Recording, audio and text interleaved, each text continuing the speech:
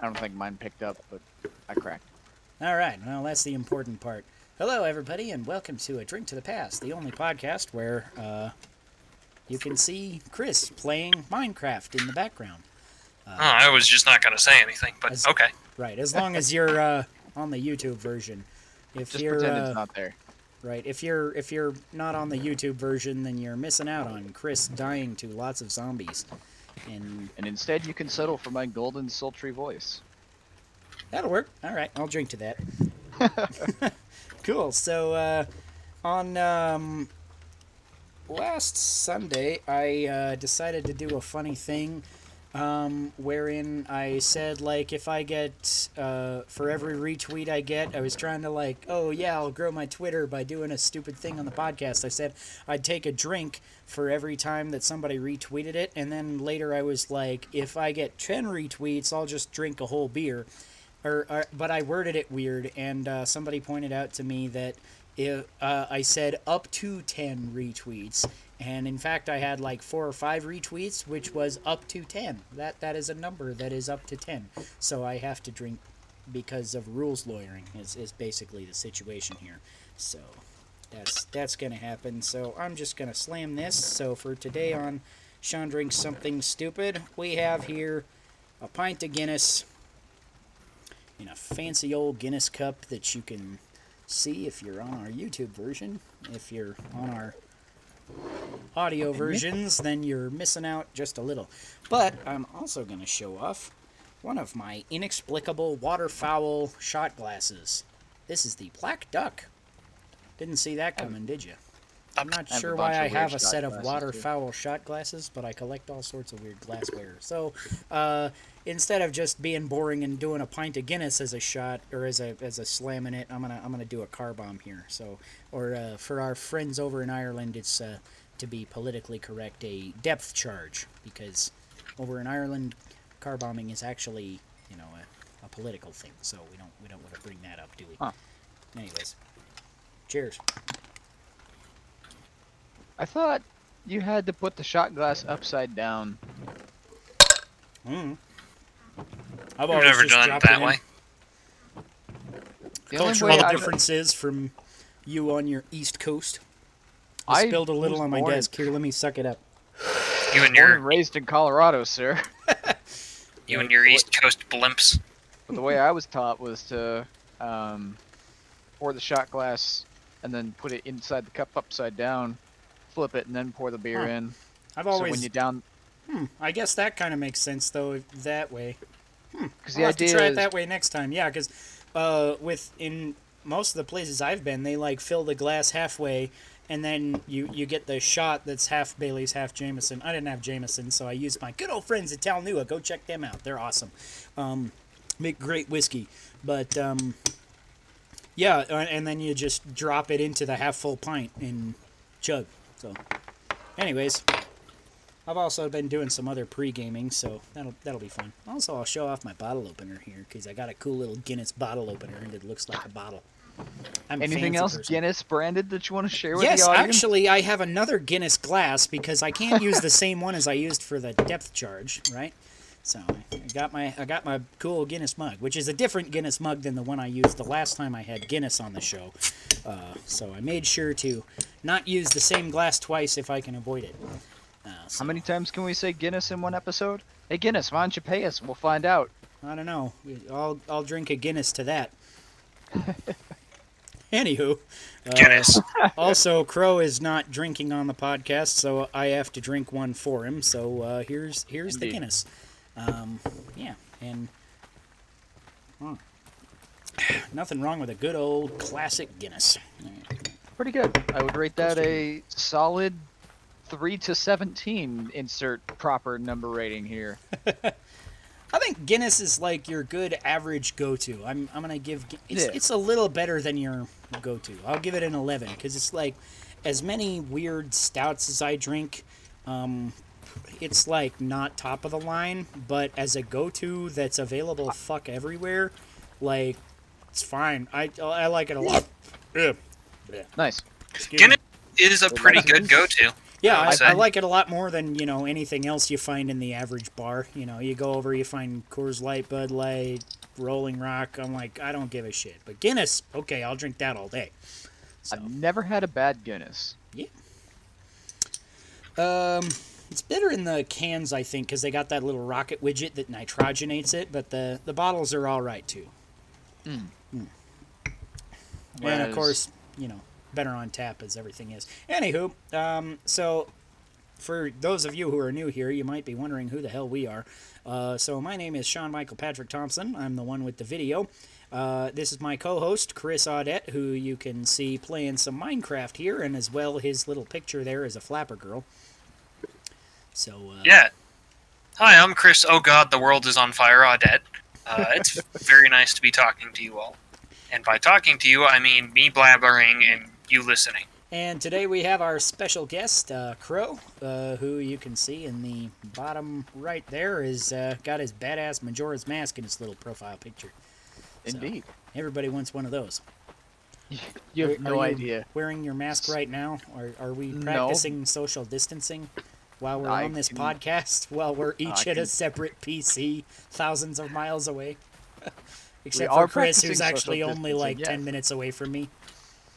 But, Yeah, I mean, I can Yeah. go get my mask, but then you probably wouldn't be able to understand me. It's Right, yeah. kind of thick, so it Hello, muffle my my voice. name is Crow. I have a cool mask, but you can't understand what the fuck I'm saying. It's pretty much Pretty what much. it'd be like.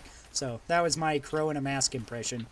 You are. I'm pretty A- sure it was a so wizard. bad I have to drink. I'm gonna get my drink card. Drink. If you're drinking it along at home. Anywho, so let's get into actually. I was thinking actually because Crow is our most often returning guest, so that's kind of cool. So I decided we should give him an Yeah. official rank in our crew, because as the crew goes, I am the captain and Chris is the navigator. So what should Crow be? Crow, you want to be... I'm not making you quartermaster, because quartermaster seems like that's really important. But, you deserve something more than cabin My boy. brother Dan is the lieutenant. Opposed to the lieutenant or the right tenant. Yes. Has to be a lieutenant. Because he Uh, has the cabin on the left. I Port, don't know as it were. What's the name of the Put him in position? the crow's that sits in nest. I was gonna say what's the name of the position that sits in the crow's nest? Because that seems fitting. Snipey dickhead. That works. I'm pretty sure that's not what that is. That's a it's- technical term. I'm a pirate, I know. Hold Probably look out, but On. Hold on, let me roll an intelligence check here.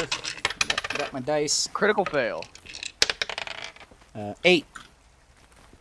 8. So you don't Not know a critical shit. fail, but not that A great. fail nonetheless. Right, yeah. I'd I've roll against rolled you, worse. but I don't have my dice Mm. right now. They're in a box somewhere. Nice. My dice are in a box right here because I have a really cool dice box. Bam. Be jelly. Barrelman. Barrel. Yes, is what it's called. Huh. That's cool. All I right. like barrels. Crow the Barrelman. Sounds good. All right. Anyways, let's get into what you're playing finally for our guests at home. Because the crow's nest is made of Yes, a barrel. It's made of a half a barrel. Oh, Yeah, they cut the barrel in half, so it's That's standing there. clever. I Yeah. get it. All right. So let's get into what you're playing here.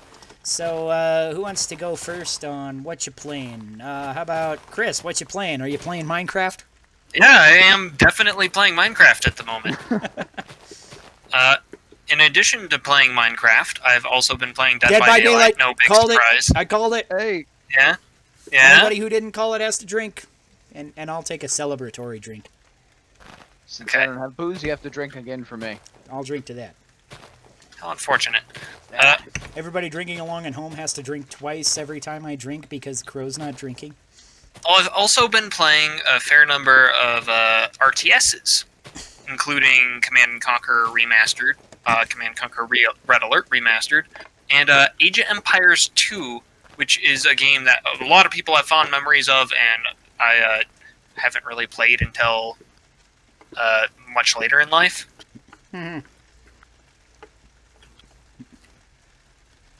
I am played also drink. some I am of also the drinking a cryo IPA. A cryo IPA? Yeah, from Odell. Okay. I like most Odells. Neat. Yeah. Cool. Very Crow, what you playing? Well, I was playing Fire Emblem Three Houses, but I recently finished the church run, and after 255 hours, I think it's time for a break. Right. So we've been playing. My friends and I have been playing Dead by Daylight, and funny enough that you bring up Pirates, Sea of Thieves. We've been Oh, cool. streaming. We've been doing some streams of that. I've looked at that game. our- It looks pretty cool, but I haven't got into it because I didn't have an Xbox, and now it's on PC, though, isn't it, too? Yeah. Is it's on Sea of Steam. Thieves improved from what it was in its beta Yeah. and release? Oh yes, very much yes. Okay. It's a good time. It's definitely better with friends.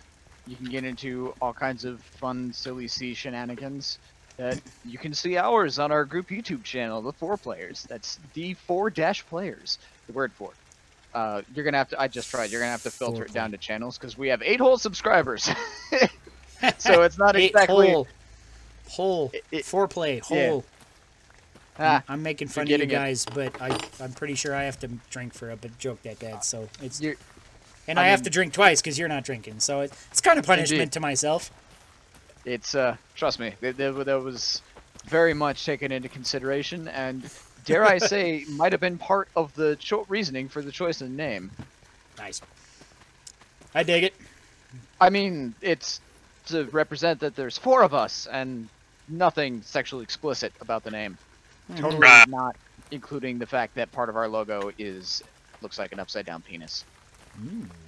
So, have you been nailed Don't by turn the me on. YouTube It's not by a the blue-haired YouTube anime demonetization boy, is it? squad yet?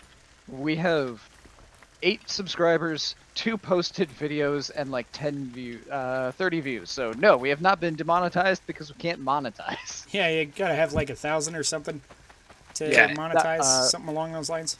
I forget. Yeah, 1,000 subscribers and I think 10,000 views or something like that. Yeah. One of these days, Drink to the Past will get there, maybe. Yeah, someday.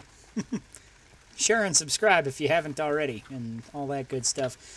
So I've been playing, since you spoke of Fire Emblem, I've actually been replaying a little bit of Fire Emblem Path of Radiance, that one. The first one in that series there for GameCube, because I got that, and I replayed the first chapter a few weeks ago. I was talking about that, and I've replayed now up to like chapter 5 or something, and I feel like it's more slow going than I remember it at first.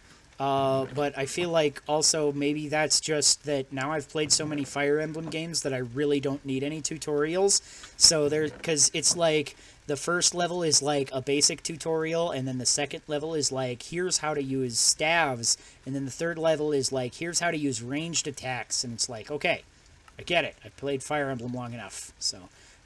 but so far the story is still, as good as I remember it. It's a little slow getting into it, but now I feel like I'm getting into the meat of the story is kind of starts happening at the part where I'm at, because it's basically you're with this band of mercenaries, and the first few levels as tutorials are basically you just doing random mercenary shit. And then the level I just did is like, oh, hey, we heard that these 2 countries are going to war, so we're going to go scout out and see what we should do. Should we take action? Should we take a side?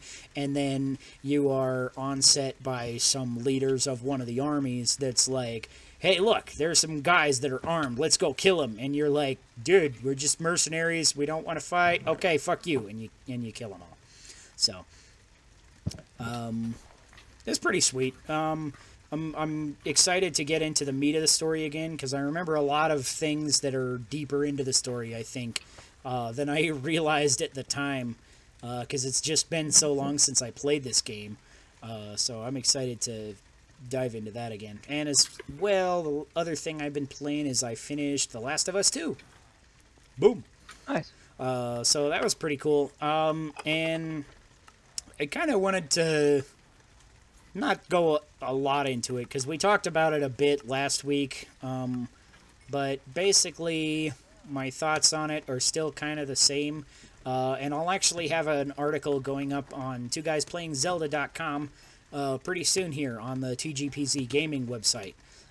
So it's not so much a review as it is a. I feel like people that are complaining about this game are just totally looking at it wrong, of what it's supposed to be. Because I feel like people that are complaining about the story mostly haven't played the story, and are just like looking at the footnotes and trying to figure out what to go off of that. And I'm like, it's not a story-based game like everybody says.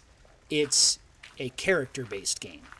And I feel like those two things are very closely entwined, but they're not the same. And so to treat it as the same, I think, is incorrect. I think, really, to understand this game, you have to play it and see, where the characters go and what the characters go through and how they react to it.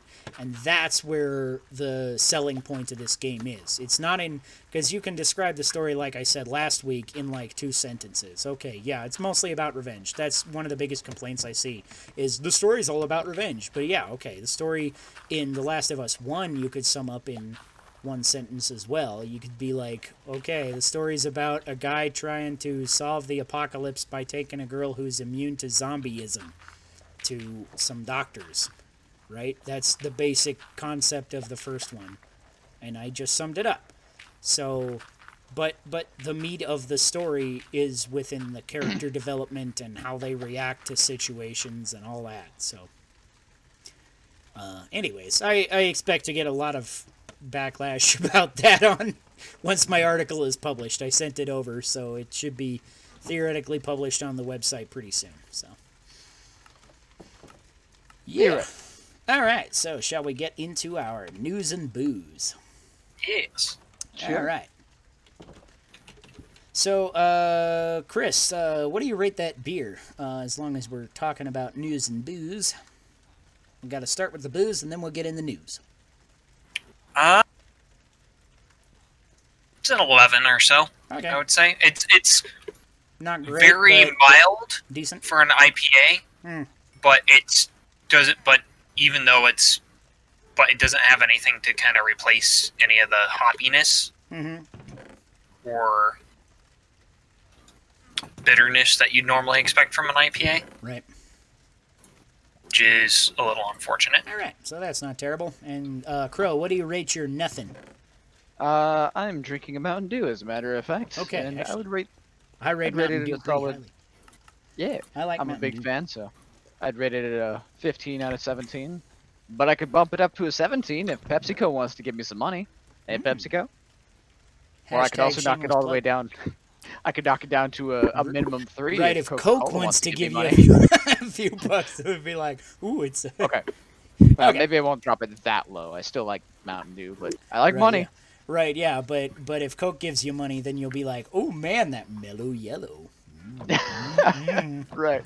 I mean, Mellow Yellow's Hey, still check out that Surge. It's now available at Burger King. Oh, yeah. good. Nobody likes Burger King. No, but I'll go there for Surge. I fucking love Surge. I'm so hyped that it's back at Burger King now. I'm like, oh my god, I want a Whopper. Not really. I just want Surge, and I'll take a Whopper with it. Give me a Whopper. I can throw it at somebody. First piece of news and booze, the Sonic movie sequel is releasing in theaters on April 8th, 2022, according to Variety. Which I didn't even know they were like a thing until like every Nintendo channel was like retweeting them. I was like, people still have magazines? Yeah. Well, most magazines are online now, but yeah, apparently lots of people still have magazines. I guess, yeah. I actually was kind of annoyed because I resubscribed to GameStop's, because I've been a pro member at GameStop for like forever, because like 80% just because I want to get the Game Informer subscription, and I'm like, okay, I'll get discounts at GameStop while I'm at it. Why not? Whatever. And this year, apparently, they made everybody like go to digital without asking them, and so like the last couple months I've been getting these digital magazines in my email, and I'm like, I'm not gonna read that. It's in my email. It's not a magazine, so I had to like email them, and that was a whole debacle. I was annoyed. I was like, come on, you stupid Yeah, bastards.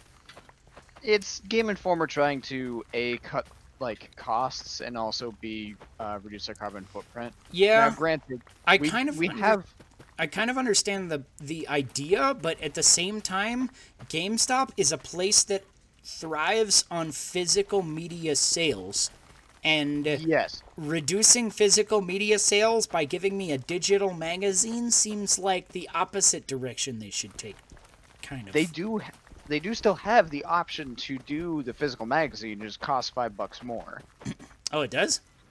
Yeah, it's $20 for the year instead of 15. Oh, okay. I thought it was $20 for the year anyway, or whatever it was. I do gotta say, I would not miss Game Informer anywhere near as much as I miss the old Nintendo Power. I do still miss the old. Since you mention it, I actually have a Nintendo Power magazine on my shelf, right here. Oh, nice. Hey, I read that one. Yeah. It's the only Nintendo Power I ever had. Oh, really? But I remember. I was 'cause it subscribed for Skyward Sword. fucking years, man. I fucking love Nintendo Power, and it was like. This is one of my favorites just because of this art on the front cover. I found this digging around at my parents' house after I moved out like years later, and I was like, oh, sweet. So, I only remember it because it had an article on Skyward Sword, and that was like Yeah. the first I had learned about it before the game came out. yeah, I was so hyped. it was kind of funny too because like I remember getting this and like talking to people about it online, and like there's that image of Fee before they said her name or what she was, and it's like everybody was theorizing like, oh, she's got that crystal in her chest, she must be the Master Sword, and I was like, no, that's fucking stupid. And that's exactly what her story was. She's actually the Master Sword in spirit form. I was like, wait, what? I was like, what? Like when people were suggesting this, I was like, no, you're stupid. This doesn't make any sense. Your theories are dumb. Like now I'm eating shit. So it's a funny thing to do with that. Anyways, anybody hyped about Sonic movie, or let's move on? Samurai. Oh, yeah. Oh wait, what? I'm excited. That's the end of it. Yeah, we forgot that entire thing. We got fucking rabbit hole. Every time a rabbit hole happens, we have to drink. That's the new rule on Drink to the Past. That's funny. Okay. I'm I'm gonna good run with out this. of beer here soon. I'm gonna have to get up and get another. Anyways, so yeah, Sonic movie. I actually really liked the first one. Like that is my movie of the year so far, which is an unfortunately small list of movies because Yeah. you know theaters this year they've been closed for fucking months, so Right. that's kind of an issue there. But it's like still like it was a good fucking movie. I was pleasantly surprised with the Sonic movie. I was like, this is actually like a good movie that I like. I bought it on Blu-ray. I'm gonna be like watching it all the fucking time with my kids and just for fun, you know. So Yeah. I'm totally on board with a sequel. I'm excited to see what they're doing with Tails, if they're bringing in any other people. Like I want to see like Knuckles or somebody, you know, Amy maybe come in What do you there and think help about- out. What do you think about the like outcries for people wanting Knuckles to be cast to Dwayne the Rock Johnson? What? Yeah, that was a big I mean, thing that's going not around. that that's outrageous, but why him specifically? I guess. Just Yeah. his voice fit. I don't know. I would go with He's a funny dude. Cause who's the guy that voices him anyway? It's the same guy that I don't know his name. He voices like Yami and in Yu-Gi-Oh and Travis Willingham, I think. yeah, maybe. Yeah, I feel like that voice just fucking fits him, and Yeah. I would Travis go with Willingham. that same voice actor. But you know, with this kind of big Hollywood thing, they might not. Obviously, you know, they didn't get the quote unquote real Sonic voice. They got Ben Schwartz, I think. yeah. I was thinking James Marsden, but then no, that's the human guy. That's Donut King, Donut Lord. Donut Lord. I fucking love that. Why do you call me Donut Lord? Because you talk to donuts and you eat them if they misbehave. I was like, that was like one of the fucking best moments of the fucking movie. I fucking love that movie. I'm all about the sequel. Anyways. But they did get the main voice actress for Tails. Okay. The main reason they Actress? didn't. Yeah, Tails is played by a girl. Okay. That's how voice Um, acting works sometimes, especially with like small boy voices are very often played by girls, like Bart Simpson, Timmy Turner, just for a couple of Ash. examples. Ash, yeah, well, actually has been two different girls because Veronica Taylor was Ash's voice for a long, long time until literally in the middle of the Gen 3 season, they switched. They just didn't renew her contract, and it's been somebody else ever since. And I don't remember her name. And she doesn't do like a bad job or anything, but I feel like just like the Gen 1er in me is just like, no, Veronica Taylor is the real Ash. You know, just like, whatever. Yeah. Yeah. Anyways, Samurai Jack Battle Through Time has got a release date of August 21st. Sarah Natochenny. Cool. That's who that is. Now we know. And now we know that Chris can Google while seamlessly still playing Minecraft. He didn't miss a beat. He's been walking around and, like, looting whatever his chests are in there for days. Yeah. It's called cheating. Fucking cheater. Right. Send help. I'm dying. So, is anybody else hyped for this game? I fucking love Samurai Jack in general, and I fucking want this game. I didn't go watch ahead. the trailer, so like I'm gonna get it just because it's Samurai Jack, but I may not necessarily buy it at full price. It depends Right. on how the game looks. Yeah, it's coming out. I think it looks kind of cool. It's very stylized, so it's not going to be like your hyper awesome, oh my god graphics, but, you know, it's like, it really looks like a Samurai Jack cartoon come to life, I feel like. Just watching the couple of trailers, because they put out a trailer a while ago when they announced it, and then there was another trailer a couple of days ago that is this release date trailer that looks really cool. So I feel like the only thing I'm going to miss is the original voice actor for Aku, but Mako died in quite a while ago, actually. He died before Avatar: The Last Airbender finished up. Yeah, so for the last... He was the same guy that voiced Uncle Iroh from Avatar. And the That's why his voice changed in book 4. Yeah, yeah, in the third season, they had to change his voice because Mako died. I forget his full name, but he always just went by Mako in the credits, and I thought that was kind of cool. It's always he a was little an sad when a incredible voice voice actor actor. dies. Right, yeah, I'm like... it's even for voice actors that I don't know, like I was like when the Japanese Professor Oak died, I was like, no, not Professor Oak. Oh wait, it's not my Professor Oak. Who the fuck is that guy? But no, not Professor Oak. So anyways, I'm super hyped about this game. Let's get into the next piece of news and booze. Blasphemous is getting DLC. Stir of the Dawn coming August 4th. Fuck yes, I love this game. I have actually another little collectible I got just up here is my limited run card from the physical version of Blasphemous from Limited Run Games. Boom. So that's fucking cool. Nice. So Very shiny. yeah.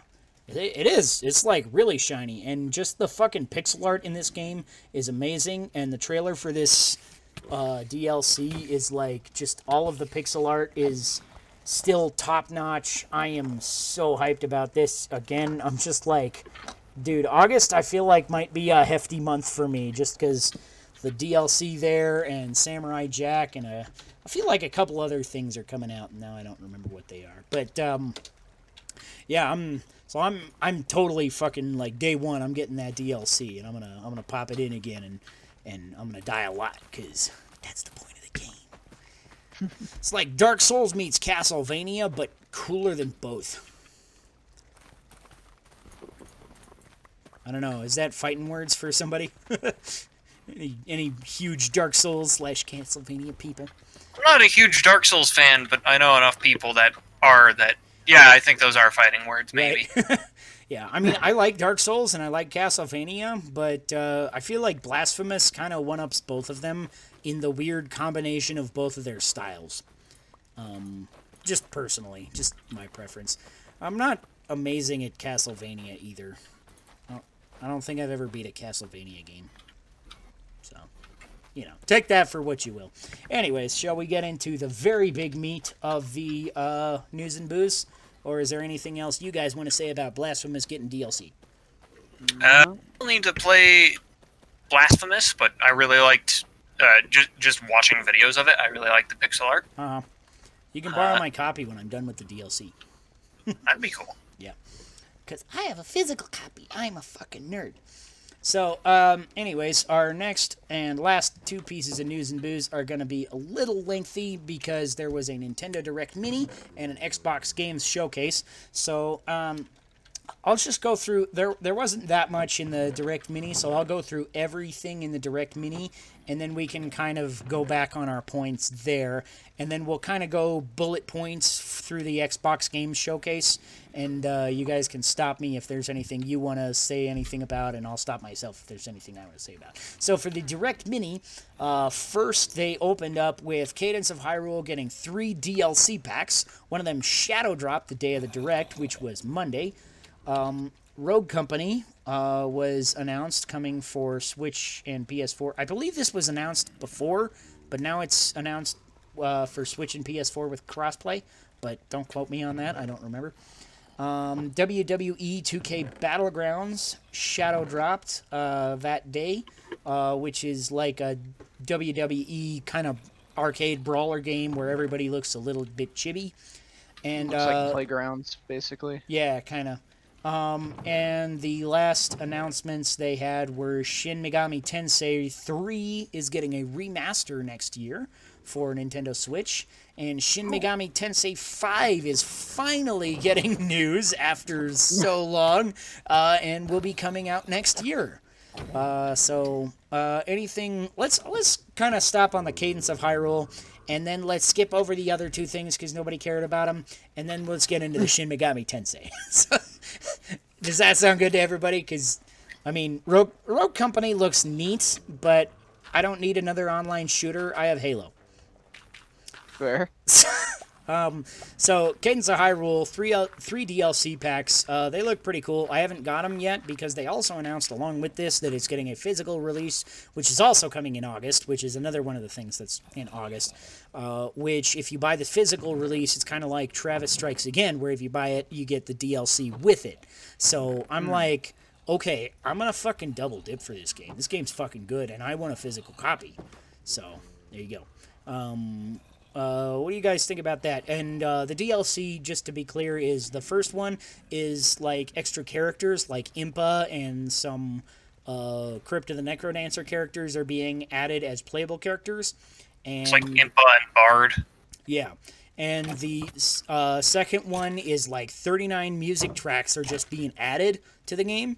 And the third DLC pack Danny Barnowski is... I mean, that's a good fucking point there, Chris. But the third one is actually a story DLC where you will get new story elements in a new dungeon or something, and you play as Skull Kid. So that's kind of interesting. So what do we all think about just the DLC in general? I'm mostly excited for being able to do the Skull Kid expansion. Right? But playing a Shadow Link will be pretty cool too, because he is one of the characters that was added. Yeah, Shadow Link sounds kind of cool.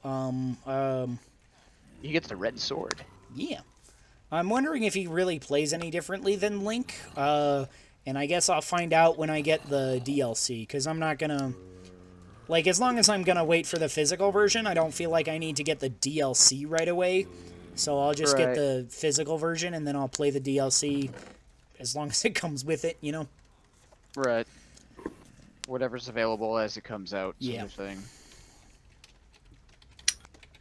I still need to buy and play through the base game, unfortunately. Yeah. You played a little bit with me one day when you were, like, too drunk to drive home from the podcast, so we just hung out and played co-op with it. Have you played any more than that? I have not played any more than that. Mm-hmm. It's the kind of game I know I like because you played the I original liked Crypt of the Necrodancer, didn't you? Yeah, because I played the original Crypt of the Did you Necrodancer, ever and beat I that game? am. No, I haven't. Yeah, I didn't either. I've game got is very to floor 3, I think, a few times, because I think if you beat like 4 floors, then you win, right? Something like that. Yeah. Yeah, but Yeah. I've got to floor 3 a few times. I got to a point where I could consistently get to floor 2, but not all the time. Still, it's a hard fucking game. So I kind of like that Cadence of Hyrule is a little easier because it gives you a lot of upgrades to make it, and I like that it kind of gives you a big explorable overworld as well. But the original Crypt of the Necrodancer is still just a ton of fun. Like, even if I just go back and die and die and die again, it's just a fun game to fucking play.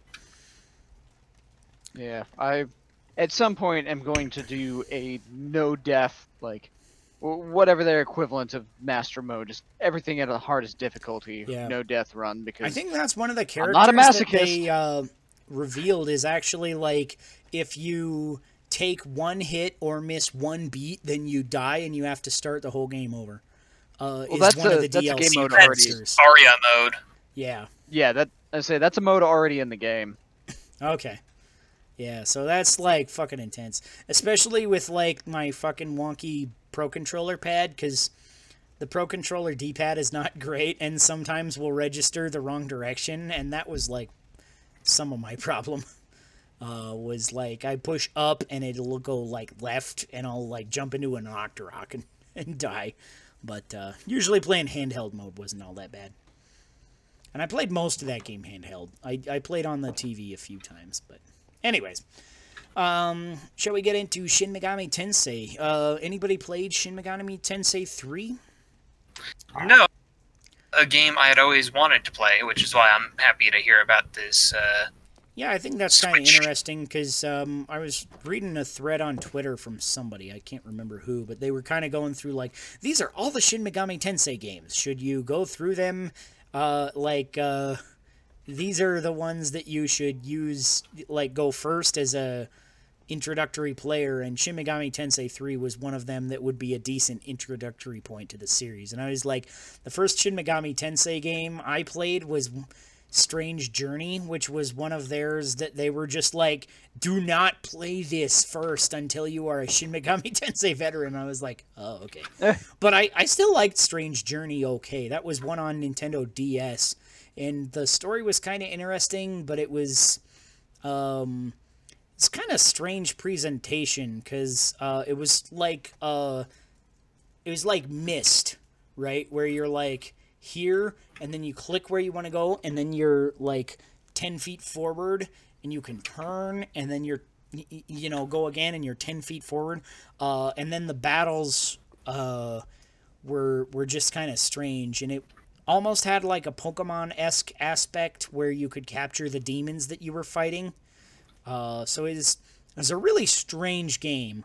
And really the reason I bought it was that I saw the ad for the first DS Shin Megami Tensei, which I don't remember which one that was. But some Shin Megami Tensei game came out for DS before this one, and then I saw this one in the store, and it came with a soundtrack CD, and I was like, okay, I'll buy it. So that one was okay. So I'm interested to get back into this series. I like Atlas RPGs in general. I really liked quite a few of their games. I'm trying to think of what... Operation Darkness was pretty cool. Was one on Xbox 360 where you're like fighting zombie Nazis. That was kind of cool. Anything Persona is good. I haven't actually played any Persona. That's another one that I'm thinking of like getting into. And then there's all these rumors that it's going to come out on Switch, and it just never happens. So I'm like, maybe I'll just get it on PS4 as long as it's like the regular version is like $20 anyway. I don't know. Yeah. Especially since I beat Last of Us 2. Now I'm like, as soon as I beat Doom Eternal, I'm going to be like, okay, now what? So at that point, I'm going to be like, maybe I'll get Ghost of Tsushima as long as it's, if it's still relevant, then maybe. But I don't know how long that'll last, or if I'll just be like, no, I want to wait for the, a price drop or something. So I'm not sure. I think it'll be relevant until like Madden and 2K come out and start taking up everybody's attention. There's no Right. real major games releasing Yeah, until because the I end of feel like August. most of their, I feel like most of Sony's huge announcements are now PS5 announcements. Like a lot of people are calling Ghost of Tsushima like the swan song of the PS4. Although I remember like how many people called so many different games the swan song of the 3DS. Like Hyrule's Warriors Legends is the swan song of the 3DS. Fire Emblem Echoes is the swan song of the 3DS. Metroid Samus Returns is the swan song of the 3DS. It's like, how many things you're gonna, every time, like, you thought it was dead, they would have another huge release that would sell like fucking hotcakes, and you'd be like, why? Right. Anyways, and Shin Megami Tensei, I'm just excited that that game has news again. So I'm like, I don't know if I'll get Shin Megami Tensei 3 and 5. I guess it kind of depends on like when they both release. Like if they release at the same time, I'm probably just gonna get 5 to get the new one. But like if 3 releases in spring and 5 releases in like summer or fall or something, I feel like a good JRPG would be a good fall or winter game. So depending on when they release, I might get both. And depending on price, because I'm like, it's a remake, of a game that's probably going to be fairly lengthy, and also depends on what else is releasing at that point. So, kind of depends. Anyways, anything else on them? No, not really. I never played Shin Megami Tensei, so I have no proper input to give. Chris, you a big Shin Megami Tensei fan? No, You but like it Atlas? is always the kind of. I do like Atlas. Yeah, you played like a ton of their whatever that game is that you're all into. Disgaea. Disgaea, yeah, that one. I was like, what's that game that reminds him of Coke? You son of a bitch. Hey, You just this lost guy. the game. Anyways, let's get into the Game Pass showcase. The Xbox Games Showcase. I stuttered over my speech, so I have to drink. So, one of the things they revealed mid in this demonstration was that all Game Pass games, or all Game Pass members, will get all of the games revealed at this event with Game Pass free with their subscription. So they kind of revealed a lot. So that's kind of cool, I think. That they're just like, all of this shit is coming with the Game Pass subscription. So we're going to stop right here on their first announcement was Halo Infinite, which adds a map feature with checkpoints. Looks like it's actually just a big-ass open-world Halo game. It's kind of hard to tell if it's like real open world, but from the gameplay, like, it looks pretty open. A lot more open than any other Halo game, and they said the full Halo ring that you can explore is much bigger than Halo 4 and 5 combined. So that's kind of cool to me. There's also a grappling hook, and lots of exploration, and they touted it at a flawless 60 FPS. That is literally from the mouth of Phil Spencer. Flawless 60 FPS. So, I'm all on board with this fucking shit. I fucking want to get into Halo again. Like, I've been replaying all the stuff in Master Chief Collection on PC, and I am into this. I am fucking, like, this is, like, I'm like, I don't even know if I want a PS5 right now. Yeah. At least at launch, because none of the PS5 games wiggled my radar nearly as much as Halo has. Because I'm a long time Halo fan. I've been playing Halo since the very first one, way back when. That was the first game that really my brother got with his Xbox. He got Halo, and we were playing that, like, pretty close within launch year, and I don't remember exactly the time frame because I was fairly young, but yeah, it's just like Halo was like a big part of my life for like the longest fucking time, and then it just kind of dropped off because it was the only selling point, I feel like, for Xbox One. And now I'm like, I miss it so much. And this gameplay looks so fucking good. I'm just like, I want it. So, I guess my biggest concern is what is co-op gonna look like? Because that was the biggest sticking point for Halo 5 that caused it to flop, is because they took away split screen. yeah, I wasn't that Like even that- Halo that- 4. I thought Halo 4 didn't even have split screen for co-op. It did. Did it? Okay. Yeah. I don't remember. Also, I really didn't play Halo 4 very much. That was also part of the reason I dropped off the Halo bandwagon, was like, you know, when Halo 4 came out, I was like, I had a very new baby and, you know, a pretty new marriage, and I just had so much other stuff on my plate that, like, multiplayer video games that were primarily multiplayer were just not on my radar. I was like, if I got a video game, it was like a single player thing. And I didn't even get many of them. I missed out on so much in that kind of generation of gaming. And my brother did give me Halo 4 for my birthday shortly after my kid was born. And I played like the first few levels. And I was like, this is fine. But I wasn't that invested in the story. And I really just missed playing with all of my brothers, because this was the first, like, I've moved out on my own Halo game, and I can't just play this co-op whenever, because my wife does not like first-person games, doesn't like shooters. You know, it's like I have no one to play with, and it just depressed me. You know, Right. so I barely played any of Halo 4, and I didn't get an Xbox One, so I didn't have Halo 5, so now I'm just like, at this point, I'm just like, no, I need more Halo in my life. Yeah. Especially Halo with 4 was- online, I feel like now maybe I could make it work with somebody.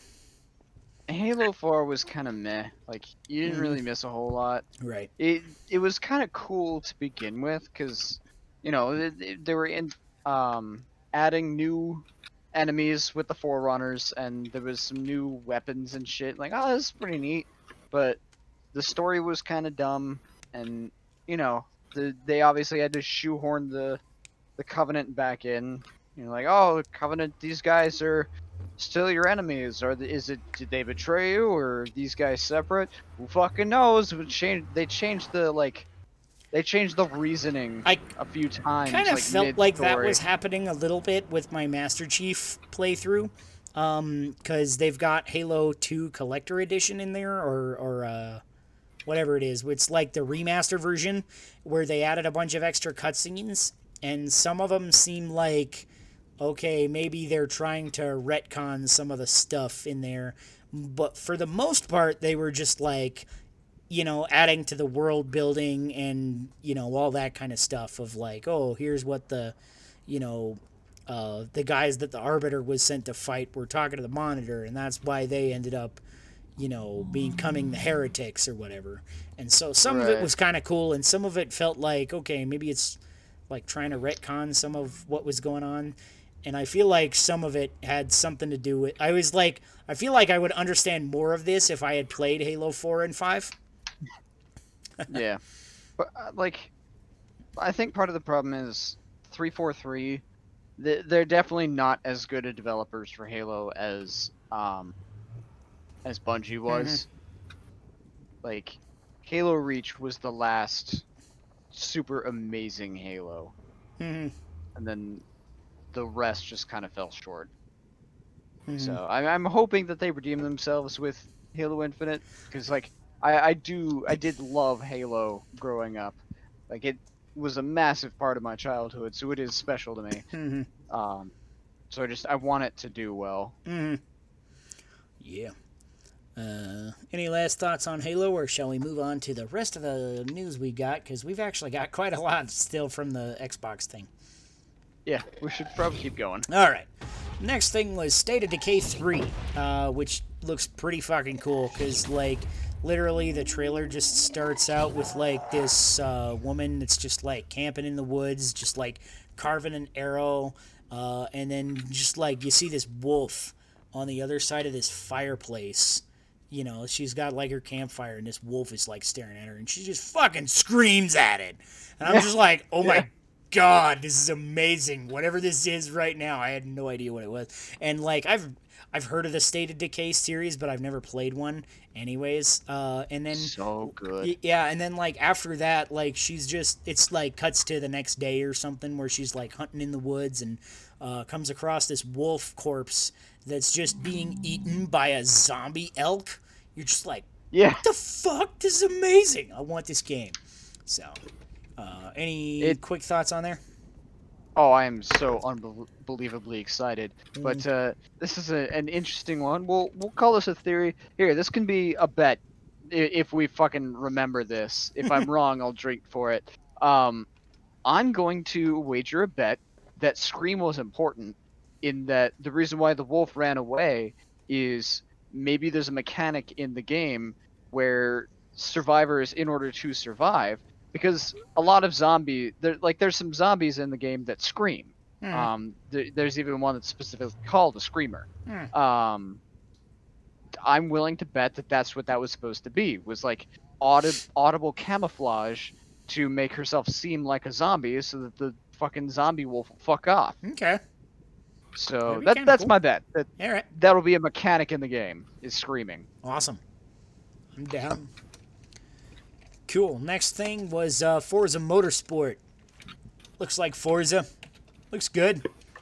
Like They look gorgeous. Forza does. I mean, yeah. I mean, Forza is pretty much known for that. It looks fucking good, and you race fast cars. That's what Forza is. So Even then, like, I still couldn't get over the fact, like, it just looked like genuine, legit, real-life race cars. Like, what the fuck? right, yeah. So I'm not super huge into racing games, but like if they get me in on the Game Pass, which they might, then I'll check it out. Sure. Yeah. I have Game Pass, so I'm gonna get it. All right, there you go. Everwild is the next thing. Developed by Rare, which was announced a while ago. Has stylized graphics. There's lots of strange creatures. Look kind of neat.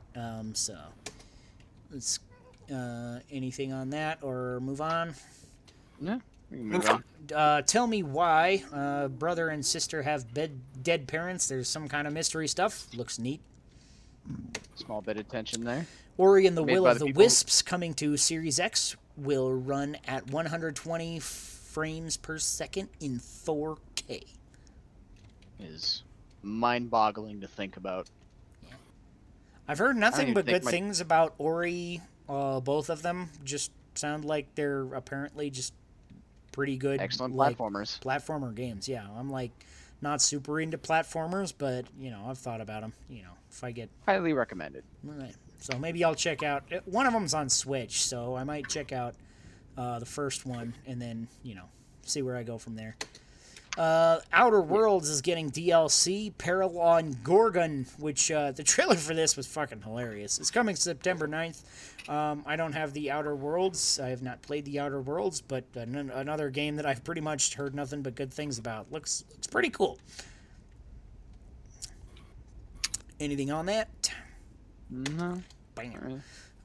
Grounded is another thing from Obsidian Entertainment, who made The Outer Worlds, among other things. Shrunken kids build forts out of leaves and shit. Looks interesting. I don't know. Was Grounded by Obsidian? I thought. Yeah, it's that was another different. by Obsidian. Huh. And the next other thing was also from Obsidian is Avowed, which is a new RPG from Obsidian, which is kind of their thing that they're known for. Because, yeah, I thought it was funny in Grounded. Grounded actually had a pretty fun trailer, too, because, like, their first thing was like, if you're waiting for the biggest game of the year, then wait By Cyberpunk. Yeah, for Cyberpunk. And then they were like, this is developed by a game developer who is known for nothing at all like this. I'm like, that's funny. It was That's pretty cool. well marketed. But yeah, Avowed is a new RPG from Obsidian, features sword and spellcasting stuff, looks somewhat Skyrim-esque in gameplay, not as much in style. Looks pretty cool. I like this. Did you check this out? Yeah, I'm very excited for it. The thing that I find really, really funny is like you have Outer Worlds, which is a very Fallout-esque game. I mean, it's basically just Fallout in space. Right. And now you have this game, which is just essentially a competitor to Skyrim.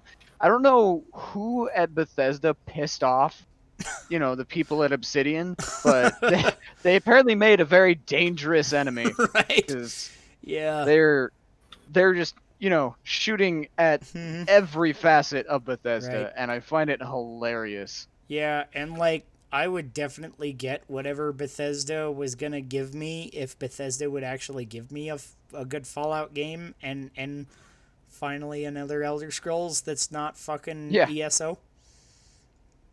So, As Dusk Falls is some sort of interactive drama as described by the developers. Looks kind of neat. Hellblade 2 will take place in Iceland. We've confirmed that this is a exclusive. It was revealed back at the Game Awards. They did lots of location scouting. Didn't really reveal much here, but still, like, I'm kind of into the game idea anyway, so... Psychonauts 2, some little character goes into people's brains that he inexplicably keeps in jars, and it features Jack Yeah. Black. It was a drug trip of a game reveal. Yeah, I was like, I don't know what's going on here, but Jack Black's here, so, okay. How long did they have to? And that's Double Fine, right? That's who's doing that.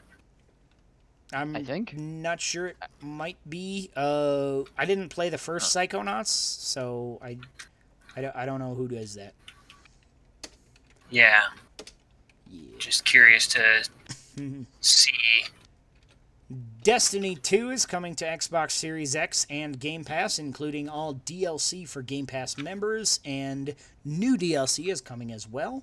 And Game Pass subscribers will be able to stream it to their mobile device. Neat, as long as theoretically xCloud works better than Stadia did, because I tried to stream games on Stadia to my phone and it fucking sucked. So... Stalker 2 is going to be a console launch exclusive. The trailer was very nondescript. Somebody I was talking with on Discord played the first Stalker. I'd never even fucking heard of it. But they were really like, oh yeah, I'm all hyped. So I'm like, maybe I'll check it out. It was, like, the trailer was just, I feel like I got nothing from the trailer. I was like, what are you even talking about? So... Warhammer 40k Darktide is coming in 2021, so there's a little bit of a tabletop news, because Warhammer 40k is obviously, developed primarily as a tabletop, and then they do video games every now and then. It looks like Warhammer, and kind of dark, so I'm kind of excited about that. I might check that out. Especially if I was, like, a Game Pass subscriber, I'd definitely be like, yeah, sure. As long as it's part of the subscription, I'll check it out. Tetris... sorry, go ahead. I was about to say. So what's the gameplay of Darktide supposed to be like? Do we know that yet? Not specifically. It was just a cinematic trailer, but it looked kind of cool. Obviously set in the 40k universe. And, it's like guys sneaking around and dark shit was happening. So I was... Now I forget, because there was so much fucking in this, like, thing. It's an hour-long presentation of different Xbox games. I don't remember everything. So, but I remember it looked pretty cool. So, Okay. check out the trailer for yourself at some point. Oh my god, we've lost Crow. Oh no, So, Crow has vanished. well, I guess we'll go through the next piece of news and hope he comes back. Tetris Effect Connected, which is basically Tetris Effect, but it's got refined online play and refined single player, or it's It's now having online play and refined single player. That's what I meant to say. So,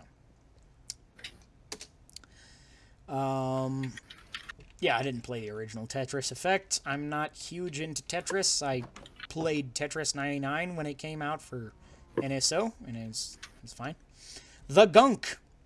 You clean up gunk and explore a place. The Medium. Now, this one looked cool, because this one I feel like is the Ratchet and Clank moment, like how Ratchet and Clank was the thing that PS5 was kind of touting, is like, you know, you're going between dimensions in... hey, Crow, are you back for real? All right.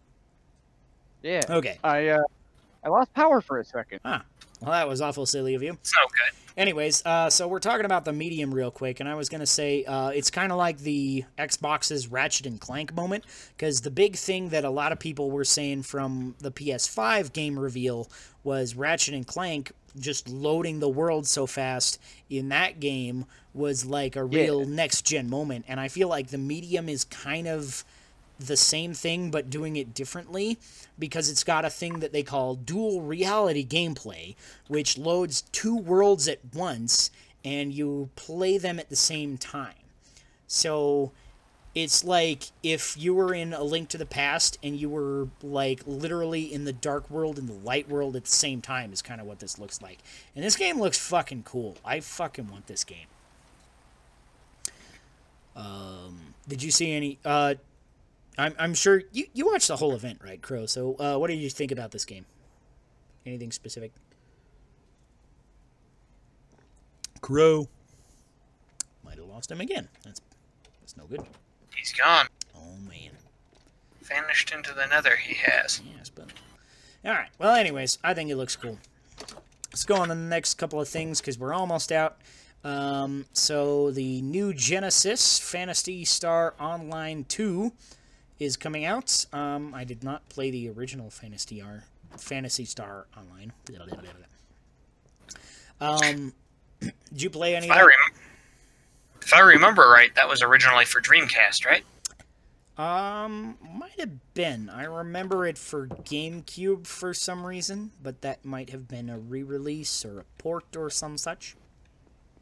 I did not play that. I originally had, I believe, at one point I tried to hook up my Dreamcast to the internet, but didn't have much success, given my amount of technical skill at the time was not that great. The first online game I ever played, actually, was on Dreamcast, was Quake 3. Really? Yeah. It's a very odd game to play on Dreamcast Online. Yeah. It's also one of the games that got me into twin stick control, which is kind of interesting because the controller for Dreamcast did not have twin sticks. So the way that it went about this at the time that twin sticks were kind of being developed by largely Sony at the time, obviously with the DualShock, is they actually mapped some of the buttons to effectively be your second stick. So you'd have like your first stick, really your only stick, which is on your left hand, would be your like move and strafe, and then you'd turn and look up and down with the A, B, X, and Y buttons, which was kind of interesting. So it was the first real, not the first twin stick game I played, but it was one of the games that kind of got me into that direction, because it was right around the same time I was playing this as I was playing some of the Rainbow Six games on PlayStation, I think, and maybe close to the same time as the original Halo. Anywho, Crossfire X is going to be a console launch exclusive. Looked kind of neat. And basically, their last thing is they said there's going to be over 100 titles at launch of Xbox One. And then their one more thing is Fable's coming. New Fable. Hi, Crow. You back again? Hello. For real? For now. Till I lose power again. Yeah. Stop losing power. You got thunderstorms over there or some shit? I don't think so. I mean, a maybe. new Fable, and it doesn't have Richard Garriott going around and saying obviously untrue things. So, Hmm. I'm really not sure what to make of the new Fable because, first of all, like, it's like I haven't liked. I haven't loved Fable since the original Fable. The original Fable was fucking amazing. Fable 2 was like fine, but the gameplay wasn't all there. And then Fable 3, like the gameplay, they fixed all of it, and the story was like, eh. So, but at the same time, now it's a new studio doing Fable. And really, the trailer just showed, I feel like, a totally different direction from the original trilogy. So I'm like, am I hyped about this? Like, I loved Fable, and I want it to be good again. But I feel like this is going to be something different than what Fable was from the trailer. It looks like this hybrid, like, fantasy, fun, cool stuff, and also maybe some weird comedy, which Fable maybe had a little of, but the trailer, like, starts off with, like, ooh, there's this fairy flying through the forest, and it's all happy, and then it gets eaten by a frog, and it's like, not every story ends with a happy ending, and you're like, okay, that was kind of neat, but, like, as a Fable thing, like, that's not what Fable is. And I don't know exactly how to describe what Fable is, but I'm like, it's not really that, is it? I don't know. I own Fable 3, and that's it. I haven't played it. Huh. I have no input other than the game looked gorgeous, and the frog thing just killed me. It was funny, I'll give you that, but I'm just like, that funny is not what I know Fable for, right? Having played the original Fable and they made basically DLC before DLC was a thing, an expansion pack. That's what they were called back in the day, and those parts were really really cool. Had a bunch of awesome exploration and just cool combat. You know, it was whimsical, but it wasn't comedy, if that makes sense. Chris, you play some Fable? I played Fable at a friend's place. Mm-hmm. I never beat it myself. I never played very much of it, but I had fun with with the little bit I did play of it. Okay. So yeah, I'm like, I kind of want to be hyped about this, but I'm like not sure if I am yet. So I'm gonna go in with an open mind, but I'm not sure it's gonna really live up to what Fable was for me. Since I like cut out before I was able to get my 2 cents, when backtracking a bit to when you were talking about the medium, Yes. I just want to throw out, I don't know if you got it from me, but I'm one who called out like immediately after its showcase that this is to Xbox what Ratchet and Clank was to PS5. Yeah, actually, that's something about- I said, because that was kind of my moment, too, Okay. as I was like, especially since that was one of the things that they went out of their way and said in the presentation was like, we're loading 2 worlds at once. And I was like, wait, that's awesome. Yeah. Yeah. That's kind of what I was waiting for. As soon as I saw like, oh, there's 2 different worlds, I'm like, okay, where's the seamless transition? Like, this is that was definitely Microsoft's answer to the PS5, and I was waiting for it. And as soon as I saw it, I'm like, all right, very nicely done, Xbox. It didn't showcase it quite as well and smoothly as Ratchet and Clank did, but it still, like, they got their point across, especially since, like, they just straight up spelled it out for you. Right. But yeah, that was big for them. Yeah, and just that game in general, I think looks fucking awesome. Cool. So, shall we get into our video game topic or our table topic first? I say, wasn't that the video? Well, I guess it's still news and booze. Yeah, that was still news. And booze. Yeah, we've been going an hour and we're not even into our table topic yet or our video game topic. So, let's. I actually I'd be good with doing a table topic first. All right, cool. So Yeah, I was just thinking. Let's mix it up. awesome. Yeah, let's go into our table topic first.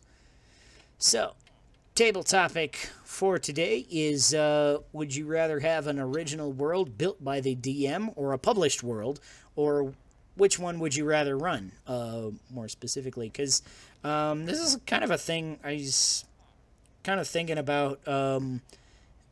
Earlier today, I saw a tweet from somebody that was like something along these lines, and now I have no idea who the tweeter was, and I have no idea what the tweet was, so I feel like a failure.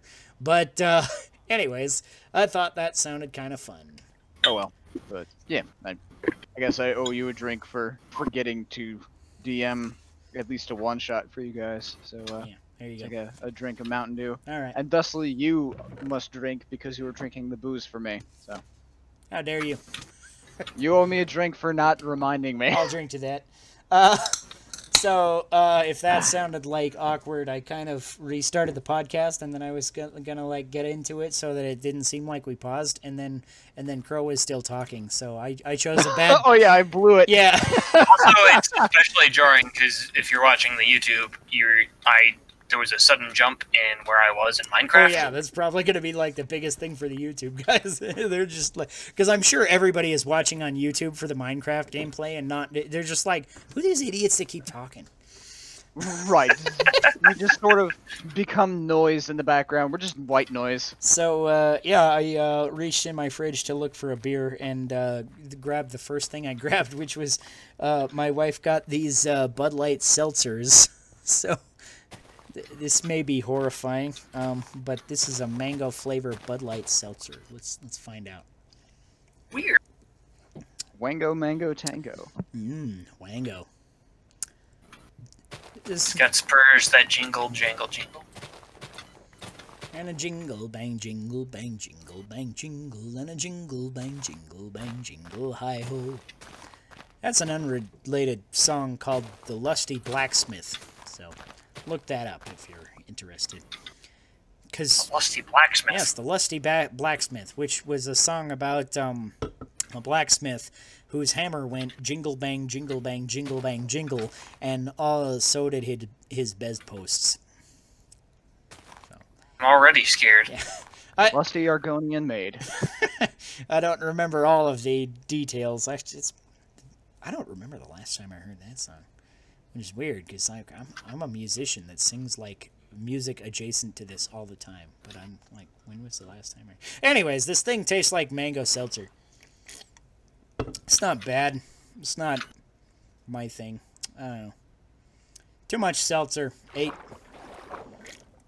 On a scale of 3 to 17. So anyways, our table topic is an original world published by RPG Maker, or an original world created by the Dungeon Master. So what do you guys think about that? Do you guys, as DMs, make up your own worlds very much? Or, Crow, I guess you don't have a lot of DM experience, but Yeah. in your... I'm What have you done, and what would you be more interested in doing? So I'm absolutely like interested in creating my own world, and I've like loosely tossed around the idea. I'm definitely going to do it at some point, and I think it would be a good thing for any DM, sorry, to try at least once. I'm sorry. That got me for some reason. I don't know if you know, I'm a professional entertainer. Chris, you have to drink. Anyway. Right. Oh, good. There's been official power outage identified in my area, so I may disappear again, but I'll keep talking in case I don't. If you do, I'll just pretend to be you for a few minutes. Perfect. I think you can do a solid impression of me. Hey, yeah, I'm Crow, guys. I like Call of Duty. Hey, Sean, it's download like I Call of can't even Duty. tell We'll the play difference. together. But anyway, I I think did it's actually definitely something download Call of Duty, and then I deleted it because I needed more space for Halo. Nice. Sorry. I think it. Not sorry. I think it's a good thing that any DM should try at least once. Even if it's just a one shot. It just seems like a fun experience and good thing to do. Right. But as a new DM, it's definitely like much more valuable to me to have pre-made stories.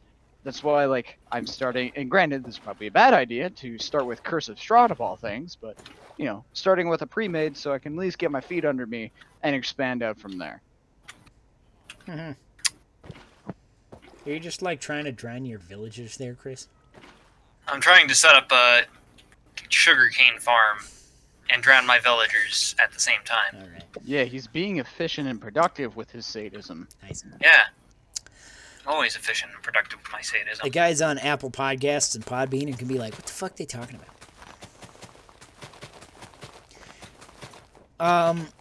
Yeah, so as a DM, like, literally the first time I did a DM campaign, or I DM'd a campaign, I made my own world because all of the DMs that I had worked with before that point had made their own worlds, and so I just thought that that was how you did it. I didn't know that, like, published worlds were a thing, or, like, you know, I didn't have, like, hardly any D&D books, so I'd never heard of Eberron and Forgotten Realms and all these big famous campaign settings and stuff, which is funny because I had played at that point the Forgotten Realms video games, so I was like Baldur's Gate Dark Alliance. yeah, specifically the Dark Alliance 1 and 2. I never played the original Baldur's Gates, but yeah, I thought that was just what you did as a DM, was you invented the world, was part of your job as DM. So I've literally always done that. And I've taken, like, inspiration, especially from Eberron, because I like a lot of things that the Eberron campaign setting does. So I kind of, you know, take bits and pieces here and there from, like, Eberron or Forgotten Realms, or, you know, if I find a concept that I think is cool, then I might integrate it into my campaign. It's kind of how I work. But I've never used a pre-made world outside of, like, oh, I'm running a one-shot, so I guess I'm using the whatever world it happens to be based in, you know. So, Chris, what do you do a lot of your own worlds? I know you make some amount of your own worlds. Do you ever go outside of that? Do you ever use pre-made worlds? I'm honestly trying to think of a time where I've used a pre-made world, and I think the only times I can say that I have is when I basically said, all right, we're probably in this world, but you guys are over here doing this thing that I made myself. So even though it's a pre-made world, I'm still injecting all the creative effort you need to, like, make something to run. Right.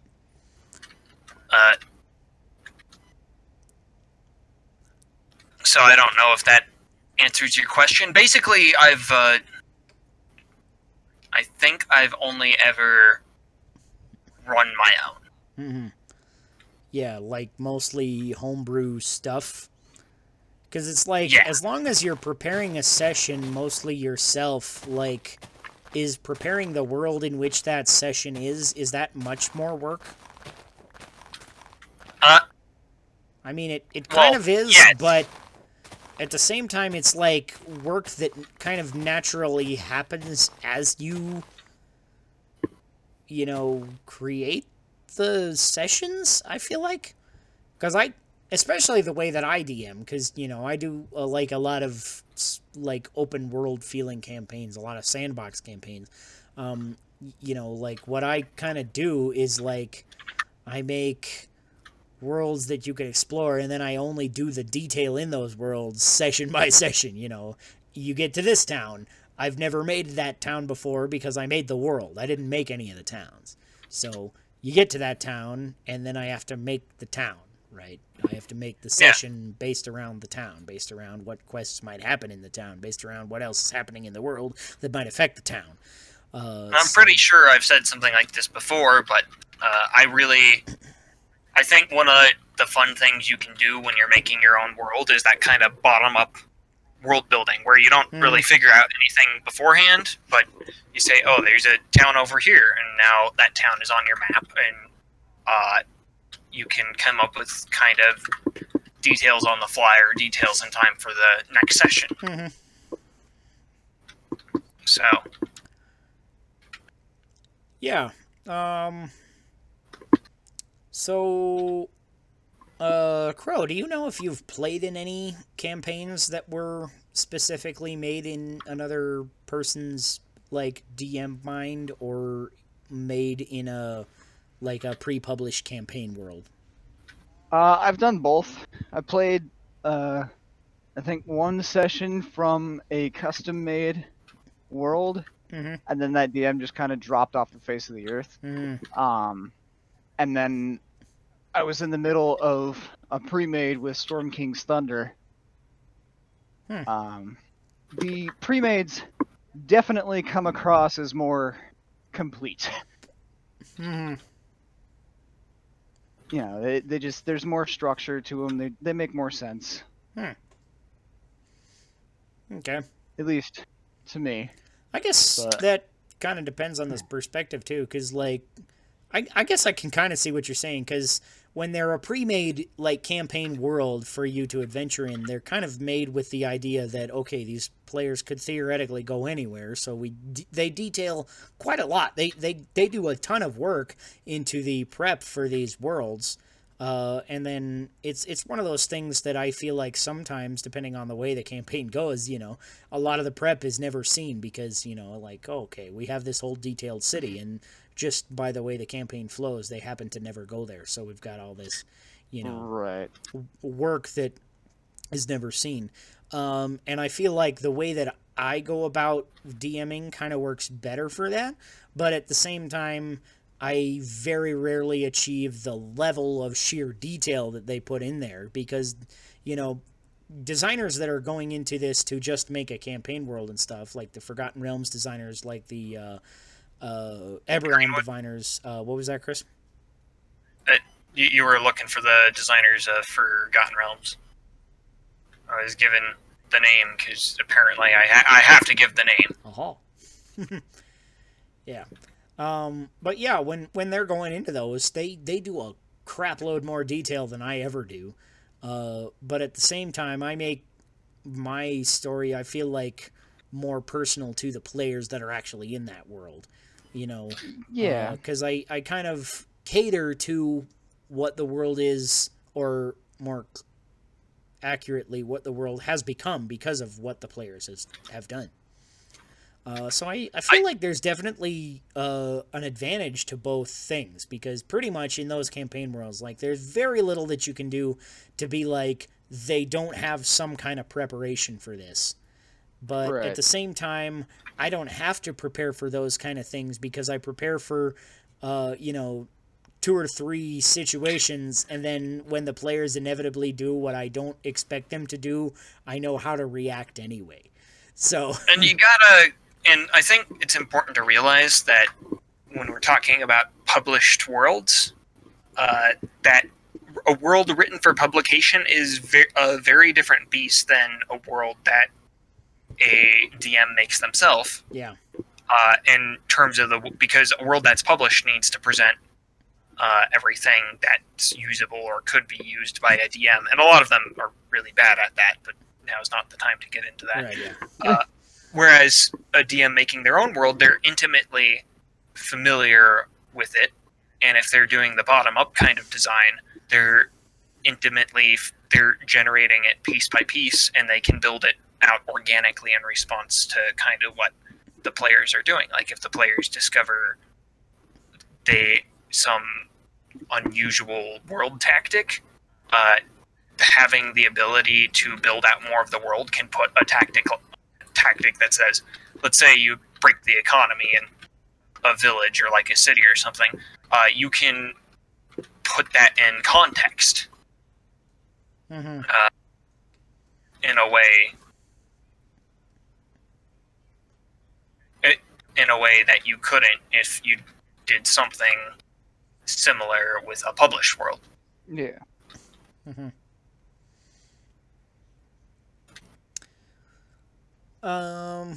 Yeah, so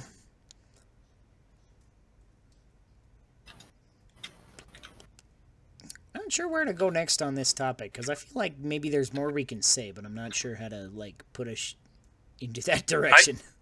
I do feel like I have a whole bunch to say, and I feel like particularly if you're a new DM, this is going to be advice directed at Crow. You should make.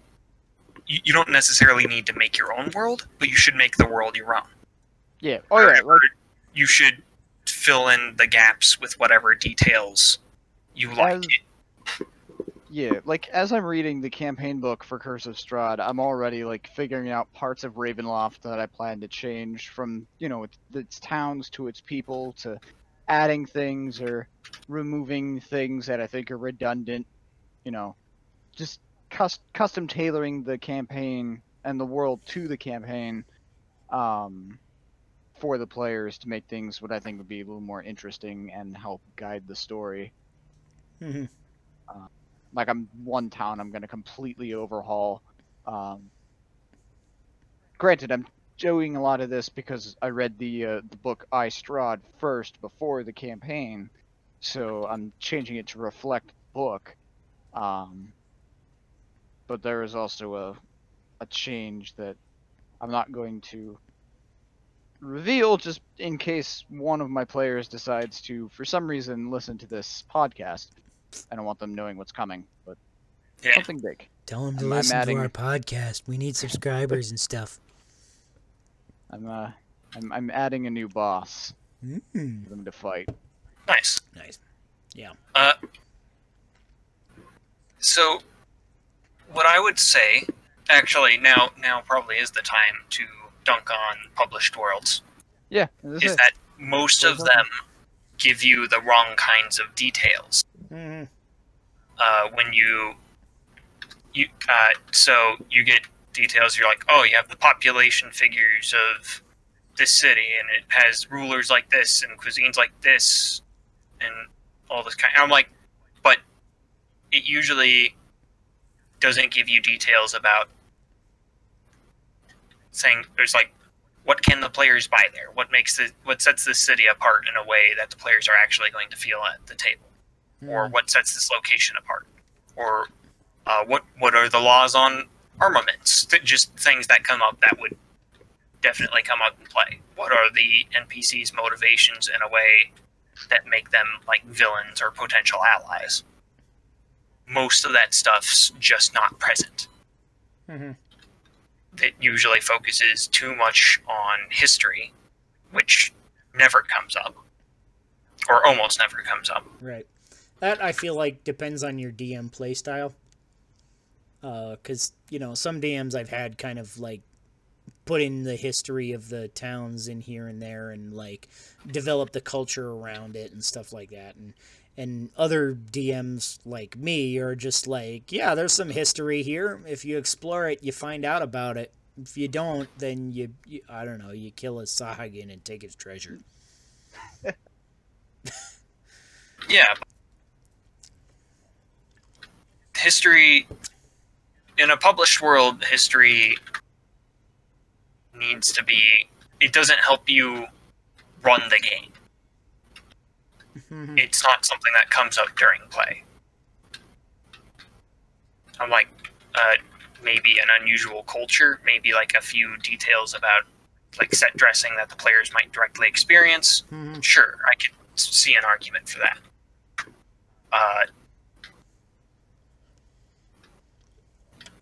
For the most part, though, that's not the case. Mm-hmm.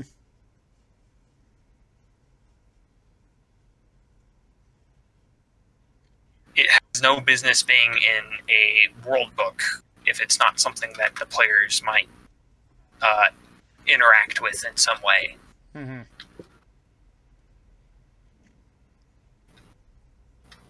So there's my hot take on that.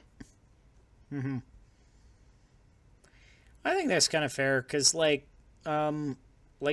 I haven't done a ton with like published campaign worlds, but I've done a fair amount with published like one shots and stuff like that. And there's so much stuff that's like there that I just like glaze over and don't care about. And I feel like the same thing could be kind of said about that. It's just like, it's there. Why does it have to be there? I'm not going to use it, you know. And maybe some kind of play group it might came up, but I don't know. I've never played with a play group that all of these things would come up. So I'm like, why is it included?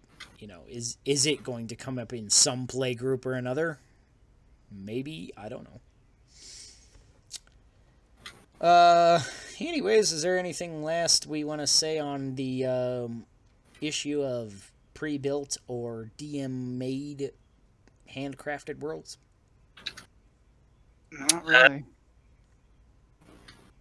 The only thing I have left to say is you should at least have the experience of creating your own.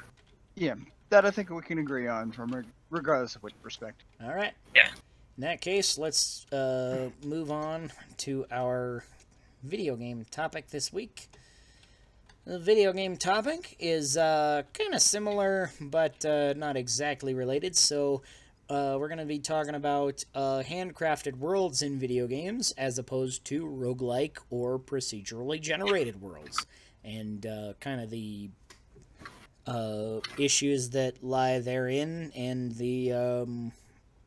benefits that come from either one of these things. Because I feel like definitely both of them have their place in video games. Obviously, roguelike is a genre now, I feel like you can say, because of how many people like it. But, also to an extent, like, the Elder Scrolls no longer uses procedurally generated worlds because they found that handcrafting the worlds makes for a more memorable, down-to-earth experience. So it really kind of depends on the game type, I guess. Do you guys have any opening thoughts on this, or specific what you prefer, or... I do have a particular love/fetish for randomly generated worlds.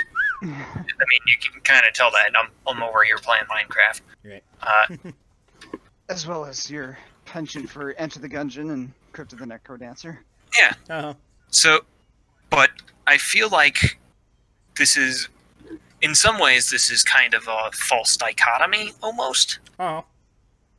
Because the kind of procedural generation in, say, Daggerfall made for a fairly boring world, I would say. In that you could wander the wilderness for aeons and not really get anywhere. Yeah.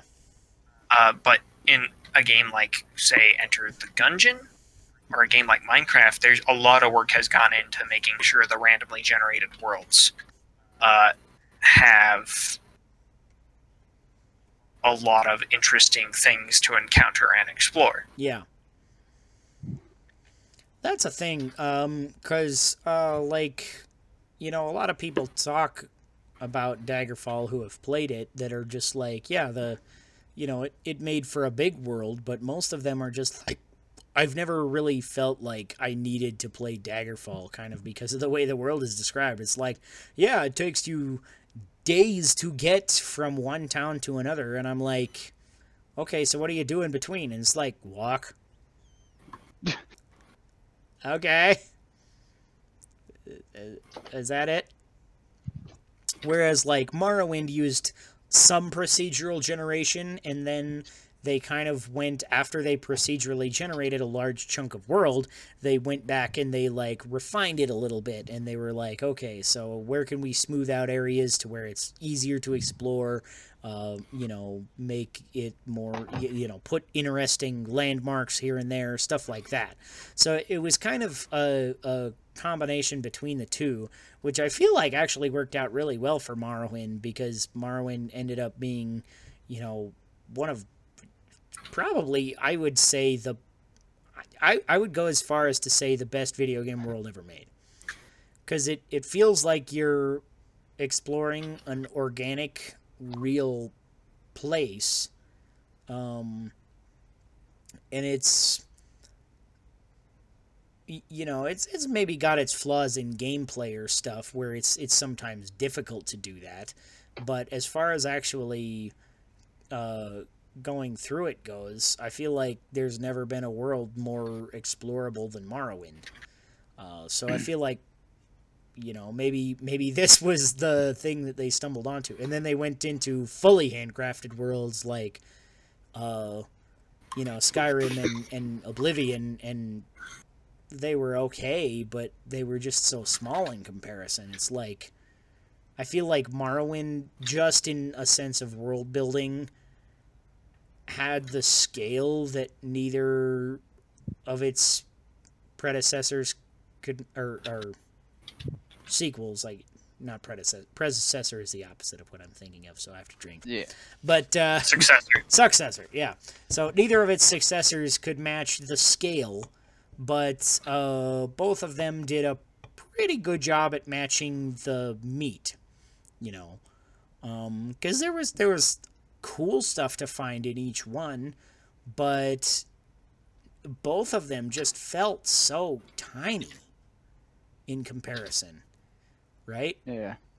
It's weird to play both of them for me now, you know, because of how many hours I spent in Morrowind. Like I've spent more hours in Morrowind than I have in Skyrim and Oblivion put together, and I've explored the entire map in both Skyrim and Oblivion, and I've never completed the map in Morrowind.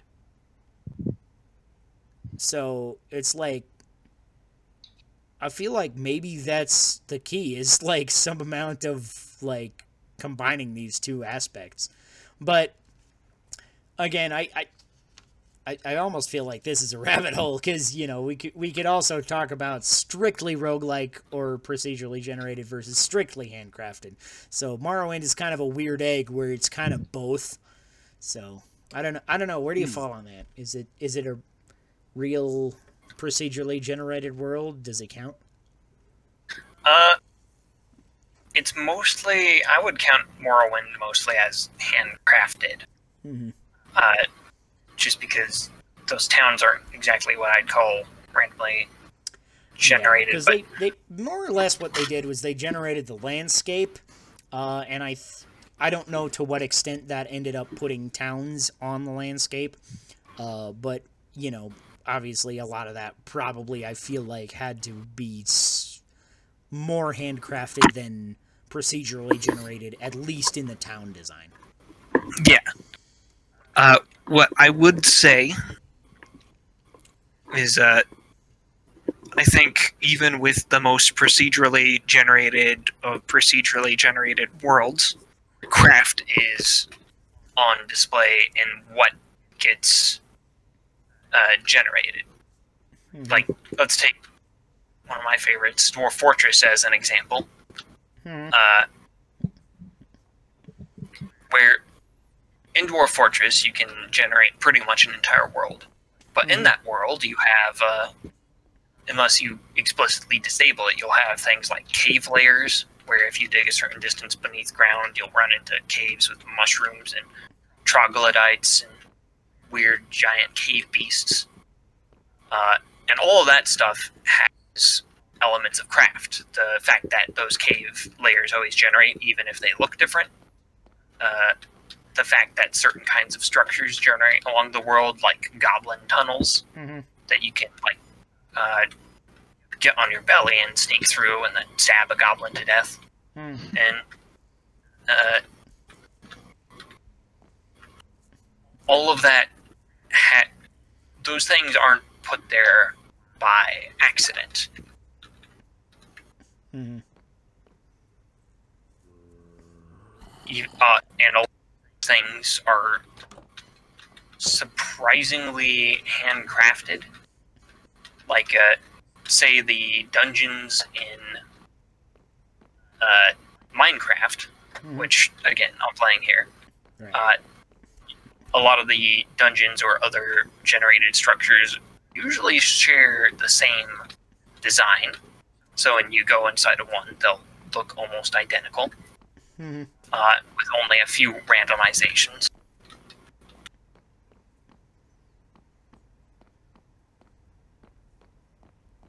Let's see.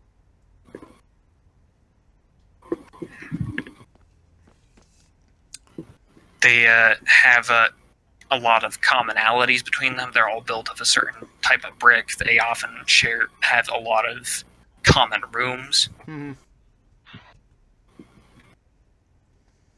That's kind of been my thing on replays of Cadence of Hyrule, is that they've got, like, even though it randomizes the dungeons every time you go, they still feel like you're basically going to the same place. You know, it's not like a quote unquote real Zelda game where you're going through and you have puzzles to solve and all this. You just kind of like figure out where to go in the few rooms that it kind of gives you, because the dungeons are pretty small in Cadence of Hyrule, and you just kind of like go until you figure out the way to the end, basically. And sometimes there's multiple ways to the end, depending on how it randomizes and depending on what items you have in your inventory at the time. Because I found that one of the dungeons I went in on my first playthrough, I had the hover boots, and so I was able to literally like jump over a gap and go straight to the boss, and like I skipped like almost the whole dungeon. And but without those hover boots, because I think I died, then I had to actually go through the whole dungeon in order to get back to the boss. So I thought that was kind of funny. Huh. Just because it happened to be that you like start on one platform, and like if you jump off of that, instead of going down the stairs, if it randomly generates you within 3 squares of the next square where you have to get to the boss room, then you can go there with the hover boots, because you can go, I think, 3 steps in the air with the hover boots or something like that. But then if you die and lose your hover boots, then you come back and you have to either find the hover boots again or go through the full dungeon or something. So that was kind of interesting. Kill that skeleton, Chris. Can you beat him? There's more than one skeleton here. You're fucked. You're gonna die. You can't even see. Die. There we go. Another kind of randomly generated game that I really love is Diablo. Because one of the things that I think is really enhanced by this kind of game structure is that just like as many times as I've gone through Diablo 2 specifically, but the Diablo series in general does this,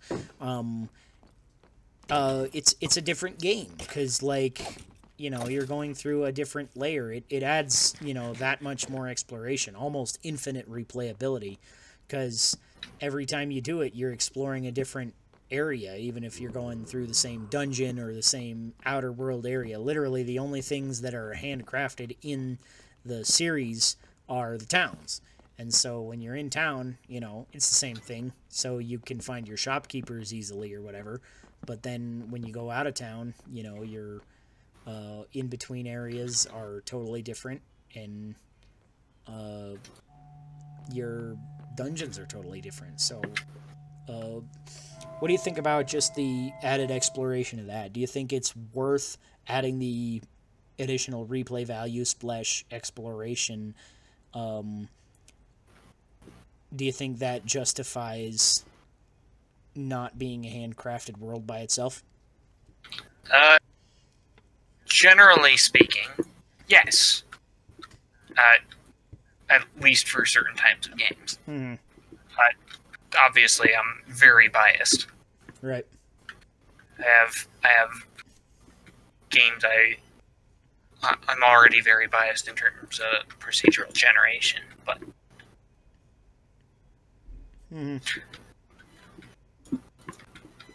the ability to replay a game that has different dungeons, that has different items, particularly different item synergies, is one I always love. Mm-hmm.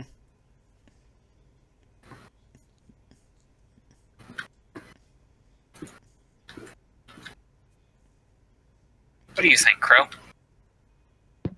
I think I'm gonna need a few minutes. I dropped my VR headset and hit myself in the nuts, so Oh, I've been so quiet. that's a I like I was kind I of like wondering. crafted worlds. that's bad. I assume you don't like hitting yourself in the nuts. Oculus.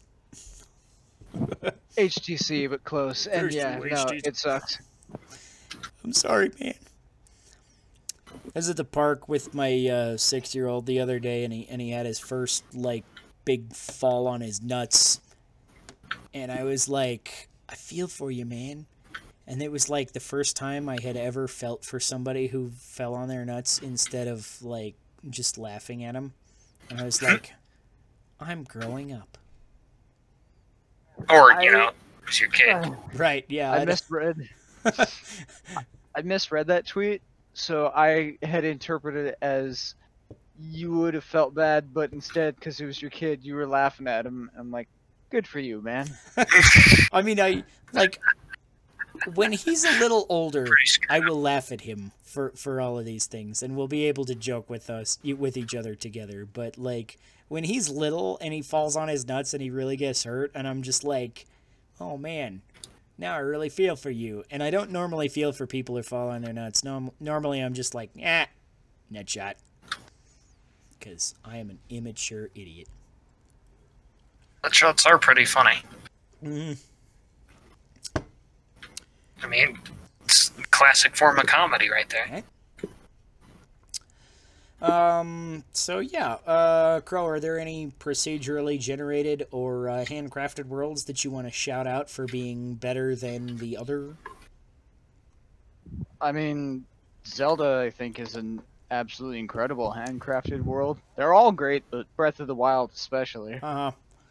Yeah, that's one of the things, specifically for like games with puzzle solving and stuff like that, like Zelda. I feel like you almost need a handcrafted world to make it work the same, you know? Because the procedurally generated Zelda, as much as I love Cadence of Hyrule, just didn't quite strike the same chord because you weren't really, like, solving puzzles. You were just, like, kind of had to get around obstacles more. Which is, to an extent, what the puzzle solving does in mainline Zelda games. But in Cadence of Hyrule, it was kind of like, here's the obstacle, and because it's procedurally generated, sometimes there's different ways to get around it, and sometimes there's just not.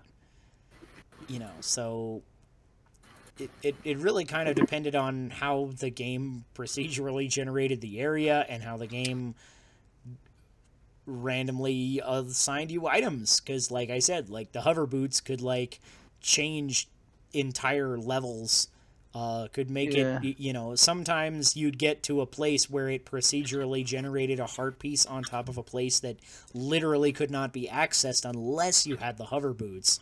So then you'd have to figure out which shop had the hover boots, go there and buy them, and then get all the way back somehow to, because there's no fast travel in this game, so you'd have to get That back seems kind of like poor design to me. It's not necessarily poor, because I feel like those were like rare instances. Most of the time you could get to heart pieces or whatever by just like, okay, I dig this thing and now I can jump up here, right? But occasionally, depending on how they worked, it was possible to get, like, things like that, where, okay, now I need an item to actually get them. Which, to an extent, I think worked because it's a Zelda game, and you need items in Zelda games to traverse the land anyway. So I did. There was one puzzle when I did my playthrough of Cadence of Hyrule, where it was a cave that was filled with pretty tough enemies. I think there was an Armos was one of them, or not Armos, Iron Knuckle. but it was relatively difficult enemies. And there was a staircase up to a ledge, but the ledge was like cut in half by rocks that you couldn't progress, and the rocks or the chest was on the other side of the rocks. So it just felt like there was no way to get around it, and I don't remember how I solved it. I think it was the hover boots that required. All I know is it was the last thing that I solved before I went to go fight Octavo, and I was expecting it to be a heart piece or like a heart container or something, and it just ended up being 20 fucking rupees. I was so pissed. So that is a flaw. I feel like that's something that you can control for in a otherwise procedurally generated game. Yeah, Like I feel like you can code in like checks and balances to make it so if certain Yeah, I feel like scenarios in happen, general the it- checks and balances that they put in Cadence of Hyrule were pretty good and kept like weird bullshit from that from happening, but every now and then something like that would happen. Yeah. So this is part of why I'm such a big fan of Enter the Gungeon, talk about it all the time. But a lot of even the procedurally generated or the randomly generated challenges that come up all have rewards that are proportional to their difficulty.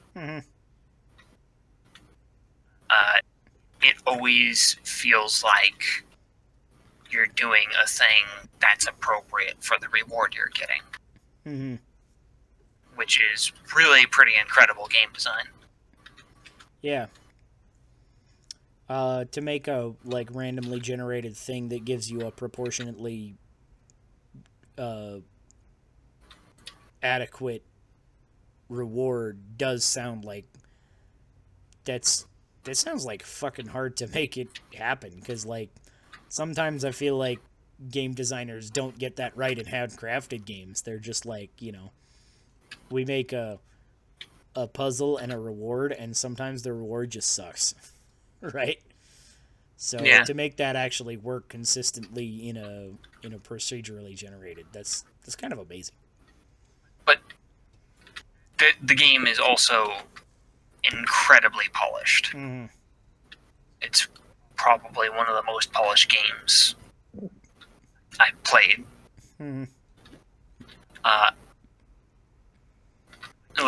Particularly for an indie game.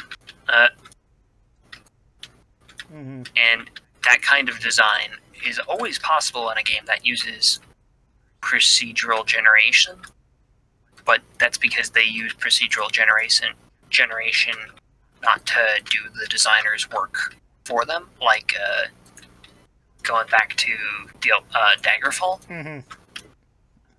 But they use procedural generation as a way of increasing replay value. They still put in the hard work of designing everything. I think that's where the major difference comes in between procedurally generated worlds and handcrafted ones. The procedural ones will always have replayability because, every time you play it, it's going to be different. Even if there's a limit to, the procedure, it's still a different experience. But as a result, it's not quite as memorable.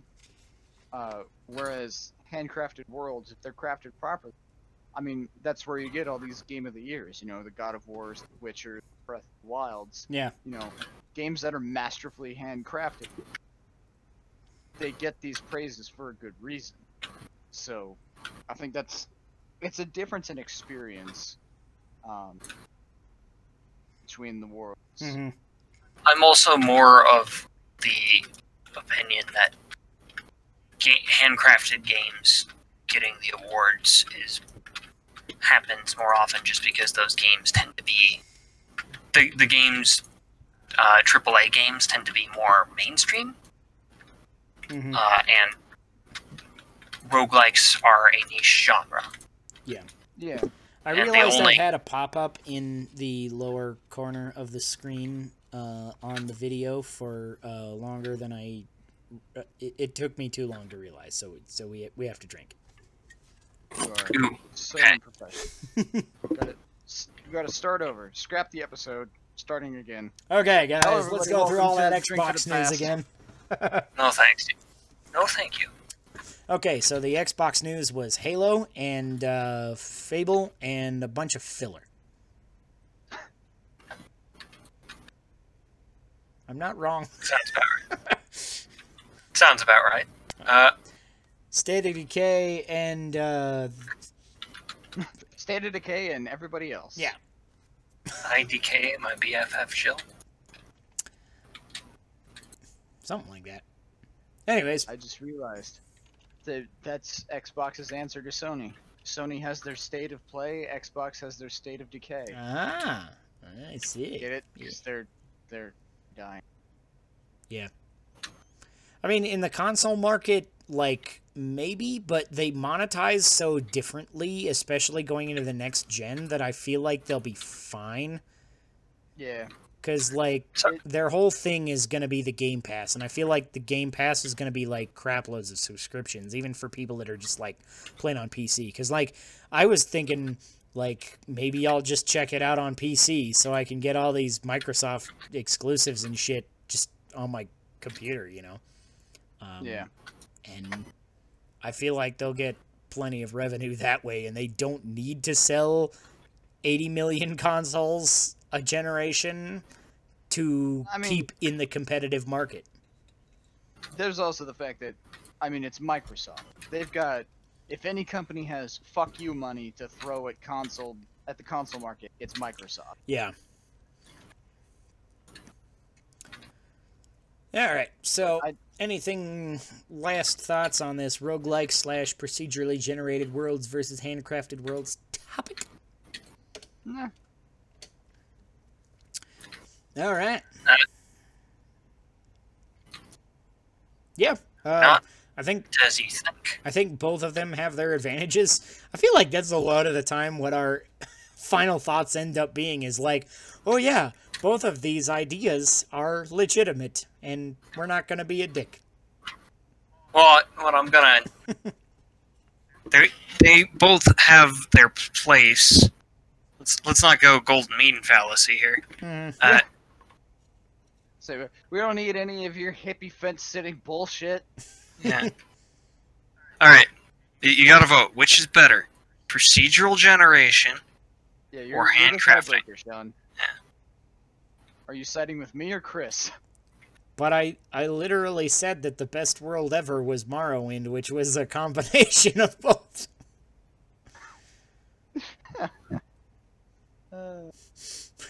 How do I settle this? Well, I do have my dice case here, and my dice case does have coins in it, so I'll flip a coin. All right. Crow, call heads or tails. Heads. That looks like a head. If I Hey! flip it the right way. If you look at it in the right light. Yeah. That's the King of Orstera. Is that Octopath Traveler? Yeah. It's a leaf. Which is the currency they use. I'm not sure why they call them leaves other than the fact that there's a leaf on the coin. I'm like, whatever. But, yeah, it's one of the random things, little nugget that came in my collector's edition there. So I'm just showing off all kinds of shit from my shelf here. Octopath never got a steelbook, did it? Not a steelbook. It did get a big collector's edition, which I have up here, which is behind a bunch of stuff, so I won't bother getting it all down. But it did come with a cool cloth map, which is pretty badass.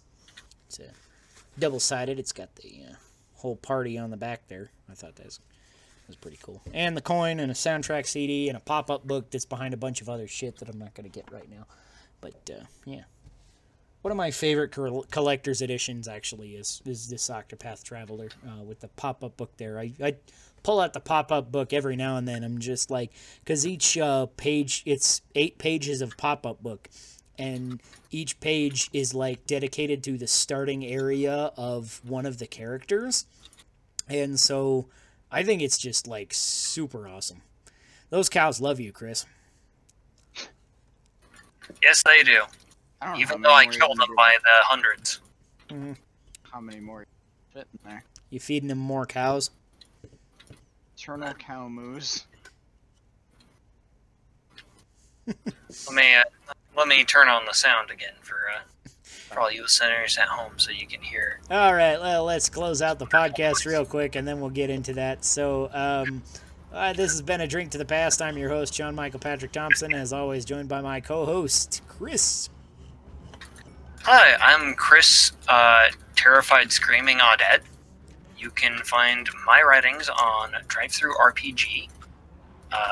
I wrote House of Flowers, which is an adventure you can run using pretty much any D&D system that isn't Fourth. And I co-wrote with somebody else who is not currently on this podcast. Tell Nick I say hi. Yeah, 5 Cataclysms Core Rules Beta Edition.